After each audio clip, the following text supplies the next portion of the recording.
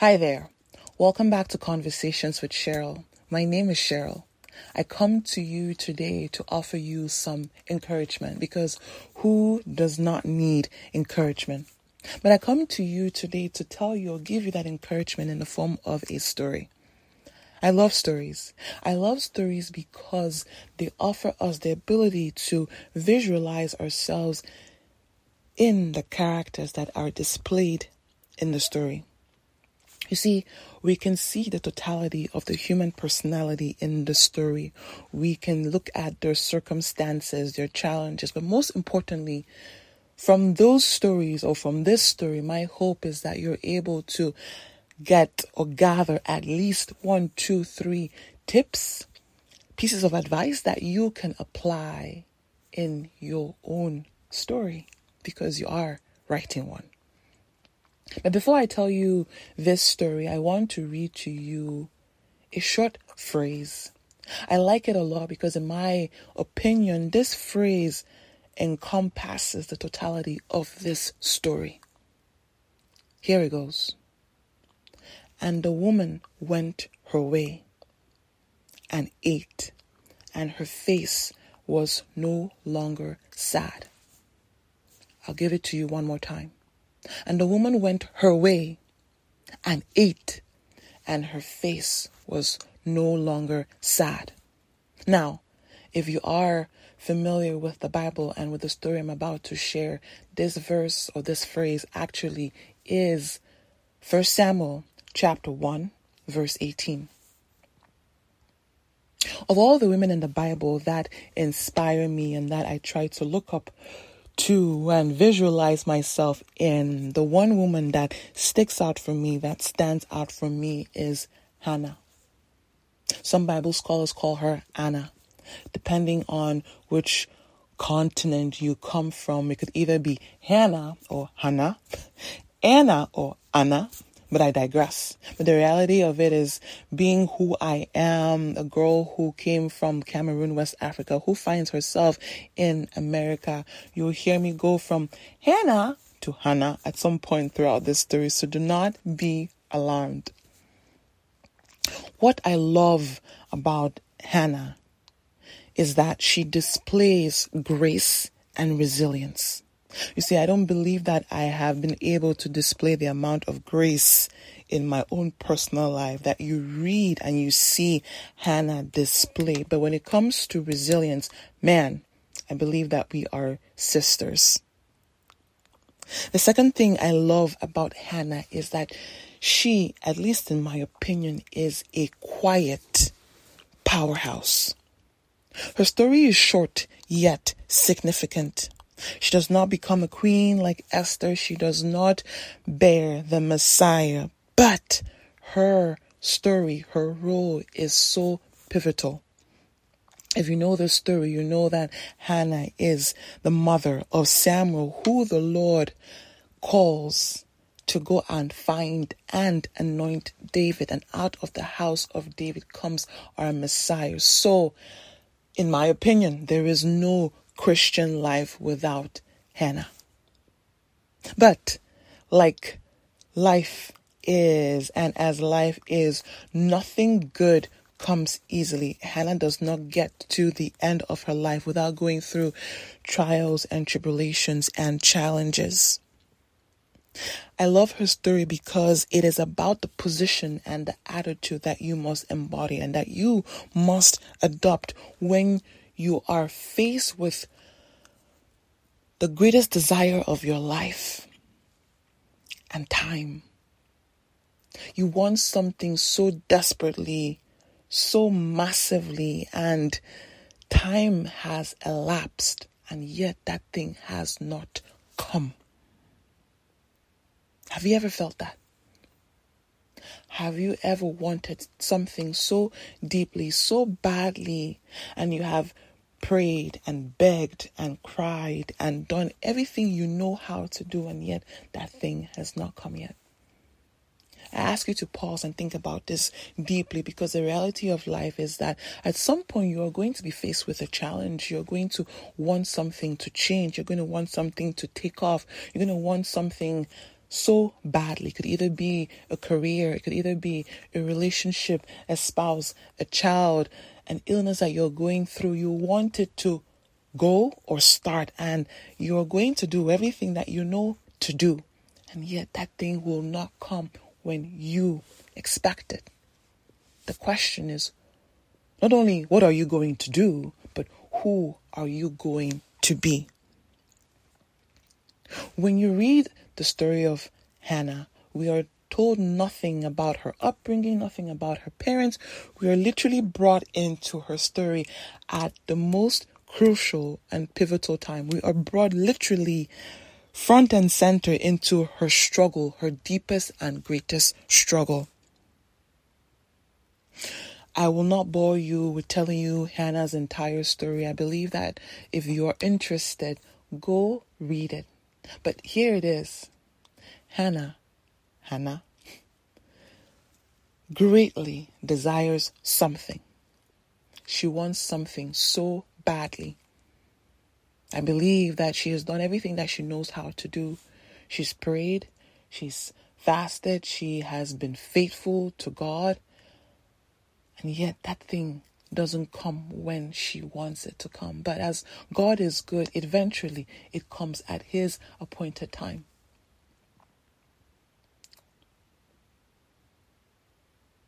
When we start the story, we realize that we see that Hannah is married. She's married to a man called Elkanah. But very quickly we realize that Hannah's struggle is, I would say, probably 2 or 3-fold. Not only does she greatly desire motherhood, she wants to be a mama so badly, but she's also dealing with the fact that she has, some would call it a co-wife. I don't know if co-wife would be my word of choice, because Phinehas, if that's how you pronounce her name, doesn't show any kindness to Hannah. Hannah has been wanting a baby so badly, and yet her rival, her co-wife, this chick keeps popping babies. The Bible says that she has sons and daughters. But, and before I even talk about the but, I wonder again if Hannah, even though the story is years and years and years and years ago, if Hannah is not going through the same struggle that sometimes we as women today are facing, the struggle to wanting to be married and then have a child on our own timelines because perhaps society has told you to do it. You see, perhaps Hannah was not only facing her own internal struggles and pressure, perhaps there was some cultural pressure of, hey, get married and start having children, because what else are you good for? And I wonder if that struggle is not something that, as much as we have advanced into life today, we are still not going through that struggle of womanhood. But then again, I digress. Hannah wants a baby so badly. She's been praying, she's been fasting, she's been doing everything that she knows how to do. Yet this chick, I'll call her this chick, Phinehas, has been popping babies left, right, and center. Yet the Bible also tells us that in the middle of all of that, Hannah is loved. She's loved deeply by her husband. It tells us that every time they would go up to the house of the Lord, Elkanah would give a portion of the offering to Phinehas, but to Hannah he would give double. Elkanah was generous. He deeply loved his wife, and I appreciate that, because there's nothing that tells us that he disrespected her, that he devalued her, that he talked to her any kind of way. No, he loved her. But year after year, Hannah would go in there praying to God for a child. Have you ever prayed to God for something and the person next to you just keeps getting that thing? How do you act? How do you behave? What do you do? It doesn't end there, no. Phinehas is so kind enough to provoke Hannah, to put it in her face. I mean, this chick is not only just having babies left, right, and center. No, she's going a step further to put it in her face. You know how we women can be very catty, very, very arrogant, very in your face, very dramatic. You know how sometimes we can go out of our way to inflict pain on our own sisters. Finihad does this beautifully. Yet, the Bible tells us again, and this is where I love and I appreciate Hannah's grace. Hannah does not retaliate or say mean things back to Finihad. No, neither does she go back to Elkanah and cry and be like, hey, see what that girl is doing to me. No, Hannah keeps it all in.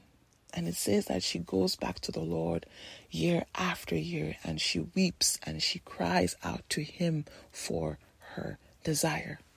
Man, I don't know. God has to help us, help me to have that kind of grace. There's so many times when you want to go off on somebody, but Hannah teaches us that is not the way. That even in the midst of all of this, that she can so choose how she responds and she can choose who she lays her burdens on. So imagine this, take yourself out of your own situation, or perhaps put yourself in this situation. You've been praying to God, you've been wanting something so badly. You know, it's one thing to pray to God for a year, right? A year rolls around, you're like, okay, dear God, I want this thing, I want a baby, and the year rolls around and it hasn't happened. And you're like, okay, no problem. Year 2 rolls around and it doesn't happen. And then year 3, and then year 4, and then year 5. You see, the beautiful thing about Hannah's story is that the Bible spares us the amount of time that Hannah has to wait. It doesn't tell us that, because I believe that if it told us that, man, we would be looking at the clock and waiting, and we will not be transformed in and during the wait. No. But all we know is that Hannah has been praying and she has been waiting patiently. She's been steadfast. But I want to believe that being human, and me, Cheryl, as a human, that at some point throughout this waiting, perhaps doubt sets in, perhaps anxiety sets in, perhaps worry sets in. It doesn't help that Phinehas is popping babies and she's being very kind. And I'm being sarcastic by saying that she's being kind. No, perhaps as time is going, perhaps Hannah's color is beginning to fade. Perhaps she's losing just a bit of who she is, and perhaps she just is maybe a little bit unsteady and unstable, and she's beginning to question herself like, God, I have this desire. You know this. Why is it taking time? Why has it not happened yet? Am I okay? Am I crazy for asking this, for believing this, for wanting this? Perhaps you're going through your own challenge, and perhaps you've come to the point where you are beginning to even question your own self. Was it me or was it God? Should I keep waiting? Should I keep praying? She's going through all these things. At least this is my interpretation, being a human being. But it doesn't end there. No, Hannah is not only distraught. Now it goes on to say that at some point, Hannah stops eating. Imagine again yourself wanting something so desperately. You are losing sleep now. You're not even feeding yourself. It gets to the point that Elkanah, her loving husband, comes up to her and says, and this is me paraphrasing, like, babe, like, what's up? And he says, am I not worth to you more than 10 sons? And again, as short as that phrase is, for me, it displays how much he loved his wife. Like, hey, babe, like, I get that you really want this baby, right? But at the end of the day, is it not me and you? Like, why are you, what's up? I get that we've prayed, we're offering sacrifices, we're doing everything that we know how to do to have this baby, but come on now. But we also see that Elkanah is limited. He's a man. There's only so much that he can do. And so things change when they go up to the house again this year to pray. And I believe that at this point in time, not only is Hannah distraught, she is probably a little bit depressed. She's probably unsure, uncertain about her desire. God, are you listening? Are you going to come through for me? Now she's not eating. So she's lost a lot of weight. She probably looks less of herself. Her color is no longer there. But Hannah is still holding on to God. And this time, as she goes into the temple to pray, it says that she is praying, and she is praying in her heart, but she is not audible. But here's how I visualize Hannah praying, and this is how sometimes I go gangster on God. As much as she is not vocalizing her words audibly, I believe that her hands are going like, dear God, like, what is happening? Like, what are you doing? Like, I've been praying, I've been fasting, I've been crying. Like, what the heck is going on?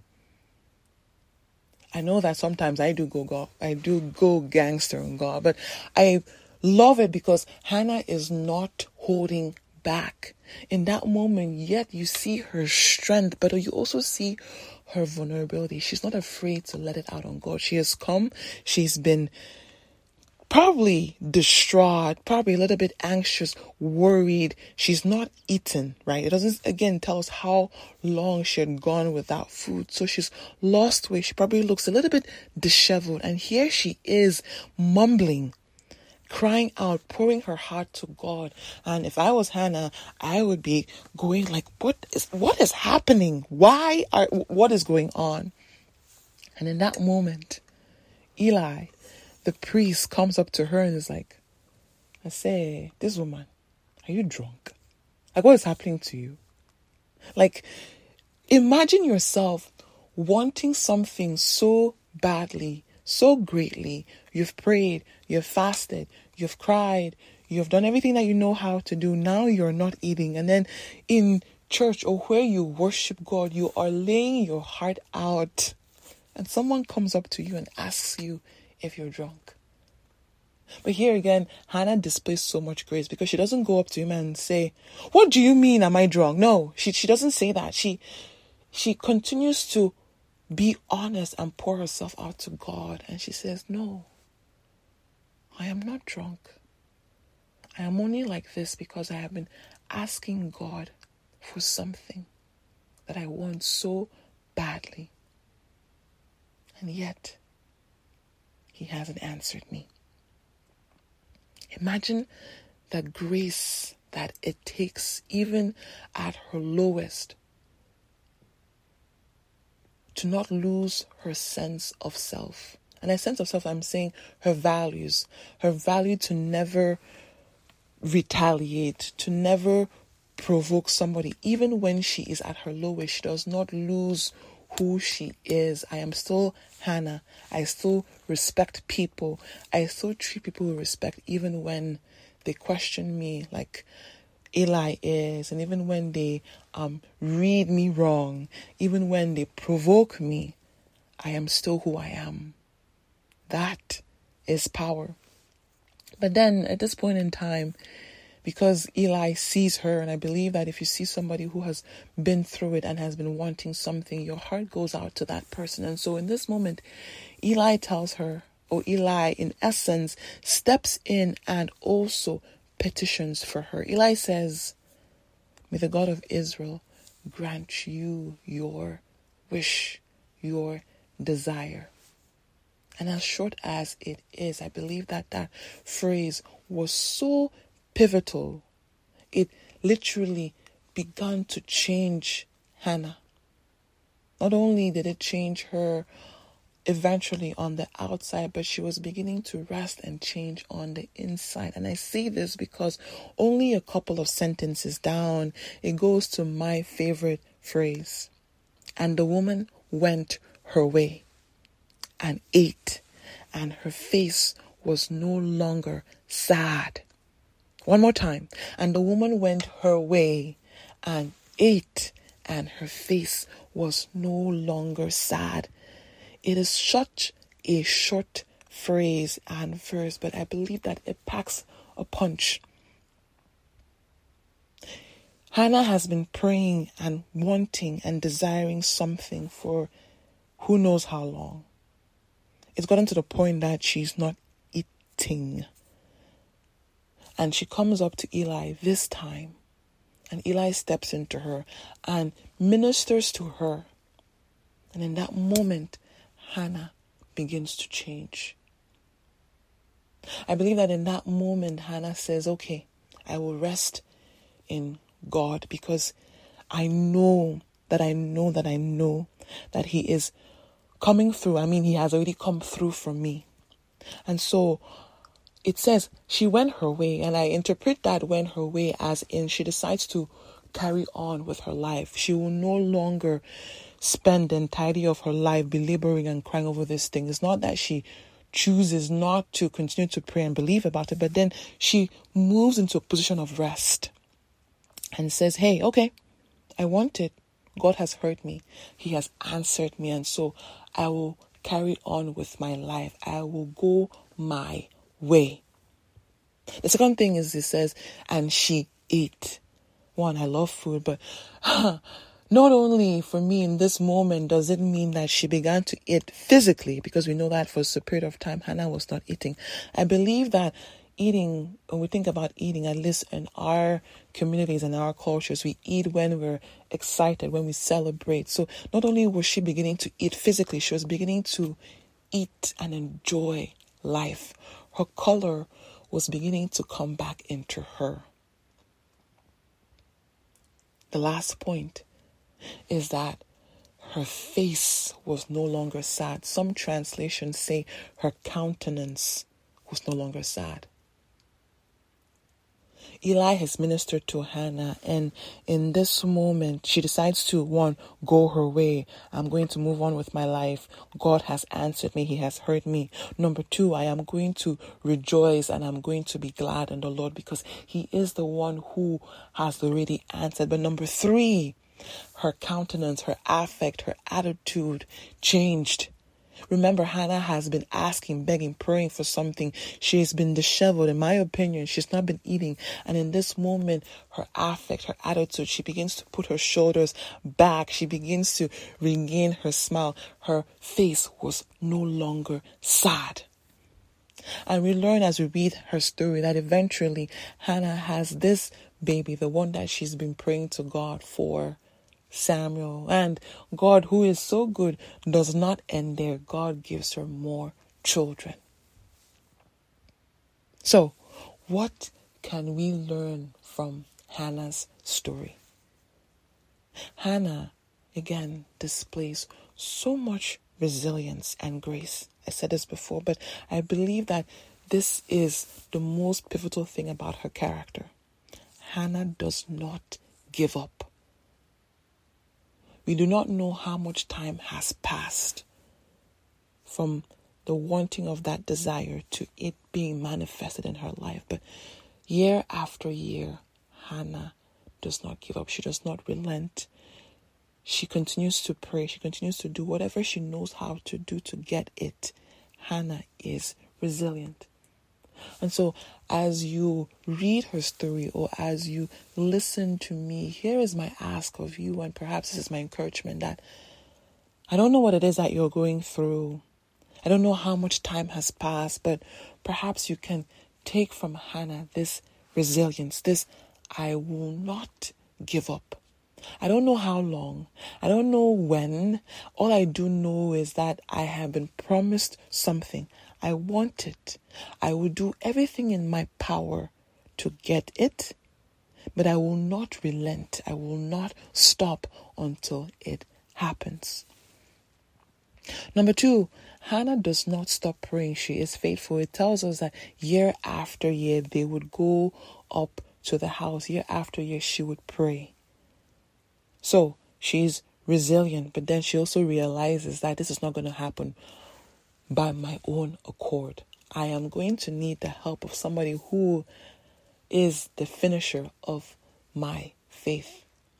Hannah consistently and continues to pray to God, trusting Him, coming to Him. And the beautiful thing about her is that she does not hold back. She gives it all to Him. And I know that sometimes as Christians and as women, and I've done this sometimes, we believe that we should only show God our good sides, right? We don't go gangster on him, right? We don't give it to him the way Hannah did, mumbling, disheveled. We don't come as we are. We sometimes think that we have to package it, but no, she is faithful through the good, through the bad, through it all. She continues to come to him as she is and give her request, her prayers. She leaves them at her feet. The third thing about Hannah is that she's wise. I believe that is a lot of wisdom. There's wisdom and then there's resourcefulness that I will put as my third tip. Hannah is wise. Wise in the sense that she knows that at the end of the day, this is going to come from God. So I better just manage my resources and just go to him. But then she also realizes that if I want something, I have to go after it. I'm not going to sit here and wait for it to happen. I'm going to have to be proactive to get it. It's not going to come and meet me at my door, right? I will do everything that I know how to do. I will pray, I will fast, I would get active, but I'm also going to have to do something about it relentlessly, faithfully, continuously until that thing happens and it manifests itself in my life. Those are my 3 tips from the story of Hannah: resilience, faithfulness, and resourcefulness. And the woman went her way and ate, and her face was no longer sad. Who are you? At what part of your story are you in? Are you in the middle like Hannah?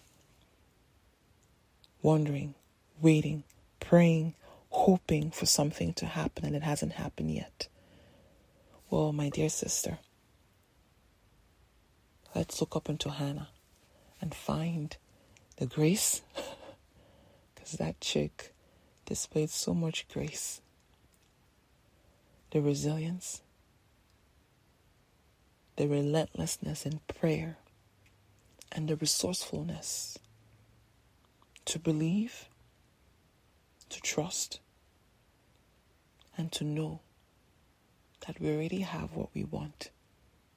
It's only a matter of time. And time being the most critical factor, let that time change you. That you may go your way, that you may rest, knowing that God has answered, that you may eat, that you may celebrate, and that your countenance will change. I hope that this story was impactful. I hope that you're able to learn something from it. I hope that it blesses you. Have a wonderful day. Bye.